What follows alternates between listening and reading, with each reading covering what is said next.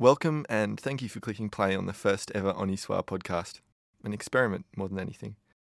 Have you ever had a crush on a tutor at university? Or better, have you ever had a sexual relationship with one? The story about to hear is partly about sex and intimacy, but more importantly it's about what happens when you fall through the cracks, when the sex and the intimacy turn into something much, much darker. The podcast this week is based on a story first published this year by Georgia Kriz. And just a note, the names in this story have been changed. Oniswa qui mal pense. Oniswa qui mal y pense. Oniswa qui mal y pense. Oniswa qui mal y pense. From the first time I stepped into her class, I knew I wanted to fuck her. That's Alice. She's 21, an art student at Sydney Uni and one of my closest friends.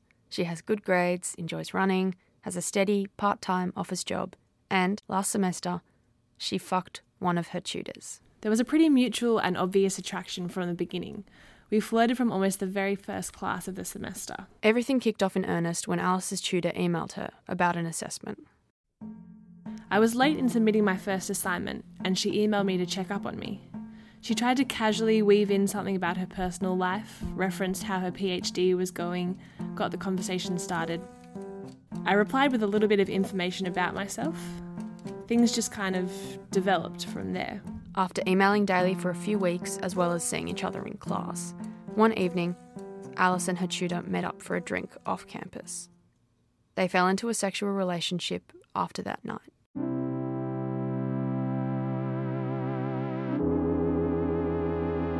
I really liked her, and there was this definite acute thrill about the whole thing. I was like, wow, this is what university should be like. She was 10 years older than me, super intelligent, we had great sex. I guess it felt really cool. But after a few months of this secret sex and just after the semester ended, Alice broke it off with her tutor. Her feelings had changed. I definitely became less attracted to her once she wasn't my tutor anymore. Plus, I started developing feelings for someone else, so there wasn't anything left to tie me to her. But this put Alice in an awkward position. She'd opened herself up to something that she hadn't counted on, that something might happen to her grades, that the affair might have adversely affected her future at the university. I was really lucky in that sense. She was hurt and upset, but she's honestly a really kind human, and although she could have presumably fucked me over in some academic sense, she didn't. Fuck though, if something bad had happened, I wouldn't have known what to do or who to report it to. Is something like this even reportable to the university? When she said this, I realised I didn't really know the answer either.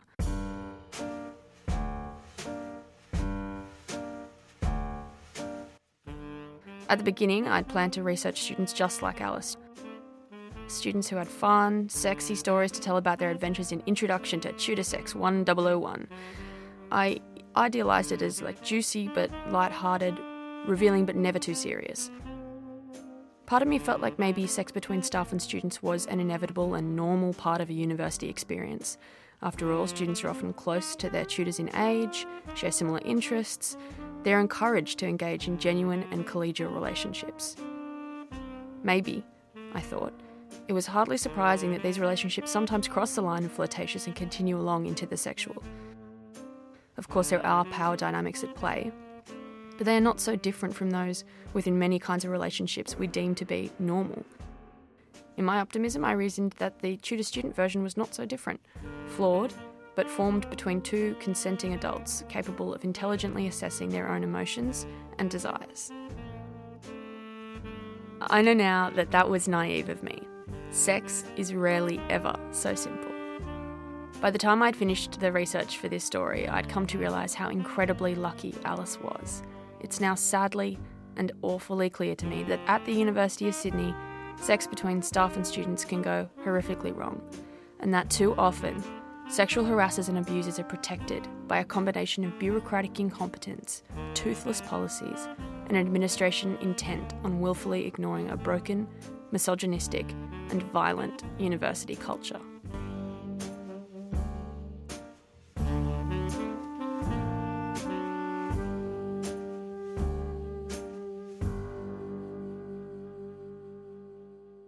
For Anna, it started innocuously enough. I added him on Facebook, almost just to see what would happen. She had a crush on her tutor for the entire semester he was teaching her. She'd joke with her friends, "Oh my God, imagine if we dated," and says she flirted with him on and off. By the end of the semester, she was ready to make a move. He messaged me, asked to meet up with me at night. I was in my first year of university, first semester of uni, and here I was being asked on a date by my really hot tutor. Of course I went. Anna and her tutor spent the night together drinking and partying in the city. In the early hours of the morning, they ended up on a beach in the eastern suburbs. It was then that he made his move. We were making out and then he just started rubbing his erection all over me, tried to take my clothes off, tried to shove his hands inside me. I told him I actually really didn't want to have sex. He told me he actually really did and covered my mouth to try to keep me quiet.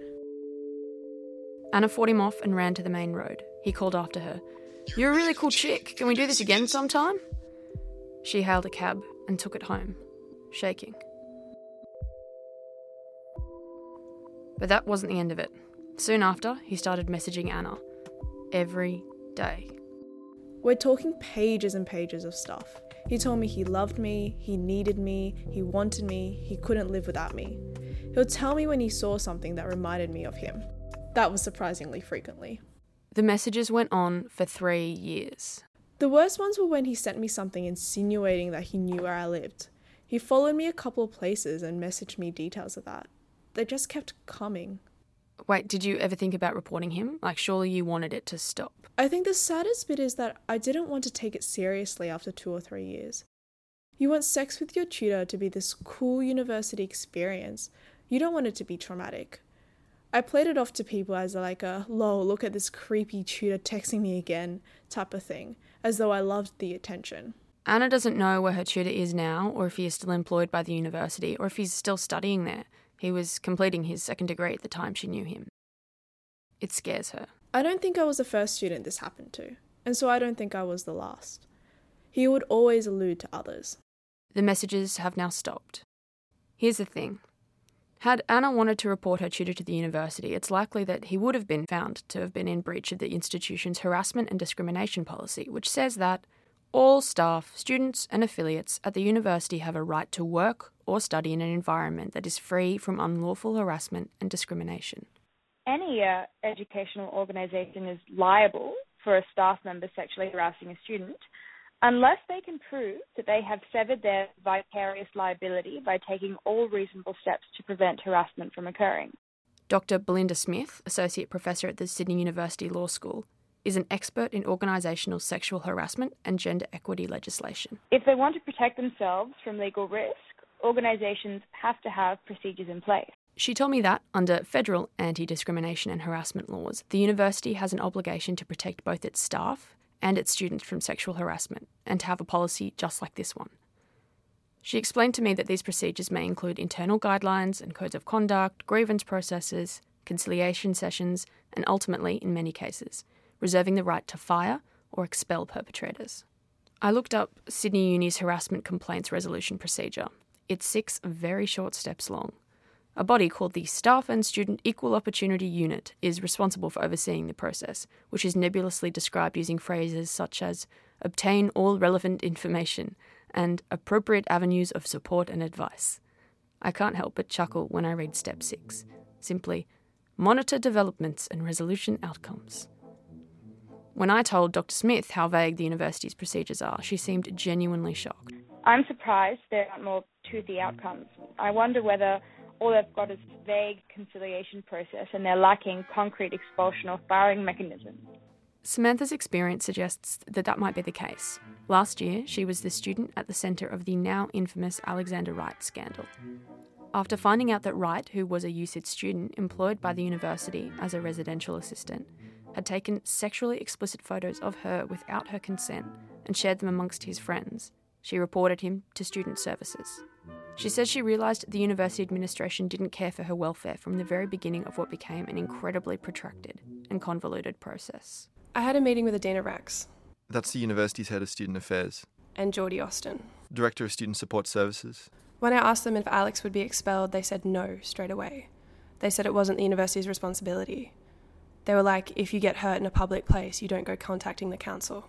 After Samantha's requests for mediation, counselling and other support services were consistently denied or mishandled, she decided to go to the media. For those who don't know, Samantha first contacted the Sydney Morning Herald, who published her story first in late October of 2014. She then contacted Honi Soit, which published a series of articles detailing what precisely had happened, as well as an editorial calling for the university to act. It's all on the website. That's when it blew up. The resulting furor completely changed the way the university responded to the case. Wright was fired from his position at the university, and suddenly the administration was taking Samantha seriously. But it didn't stop there. I even got a meeting with the Vice-Chancellor. He was totally shocked about what had happened, and he promised me so much.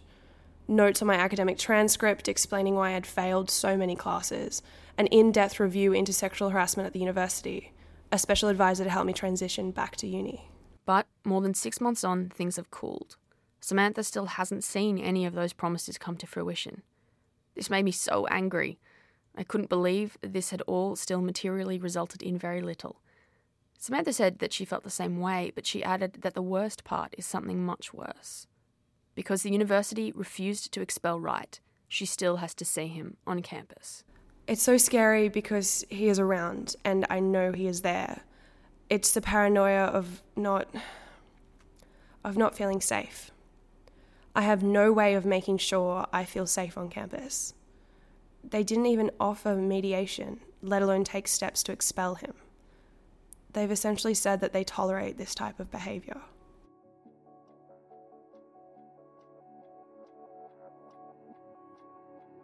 My friend Alice was lucky. She was lucky because she had a caring, consensual relationship with another adult who also happened to be in a position of responsibility at the university she attended. She was lucky because there was no assault or harassment involved, and the power imbalance in her sexual relationship with her tutor was never turned against her. She was lucky because she never had to turn to a broken system for help, only to get swallowed up by it. But the vast majority of the women I spoke to, the unlucky ones, had relationships with staff that went wrong. What's worse is they fell headlong into a regulatory twilight, where rules reached awkwardly and codes of conduct were applied haphazardly. This university needs to draw concrete, bold lines between what is wrong and what is not, and consequences need to be clear-cut and serious. Grey areas are not acceptable when it comes to sexual harassment and assault.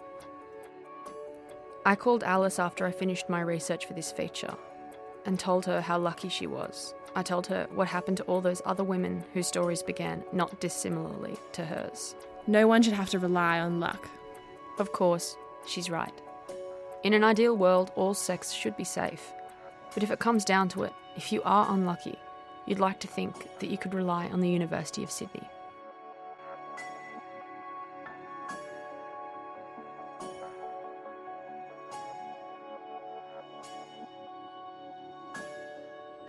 If you've ever experienced sexual harassment or assault by anyone on campus, staff or student, there are people you can turn to for support.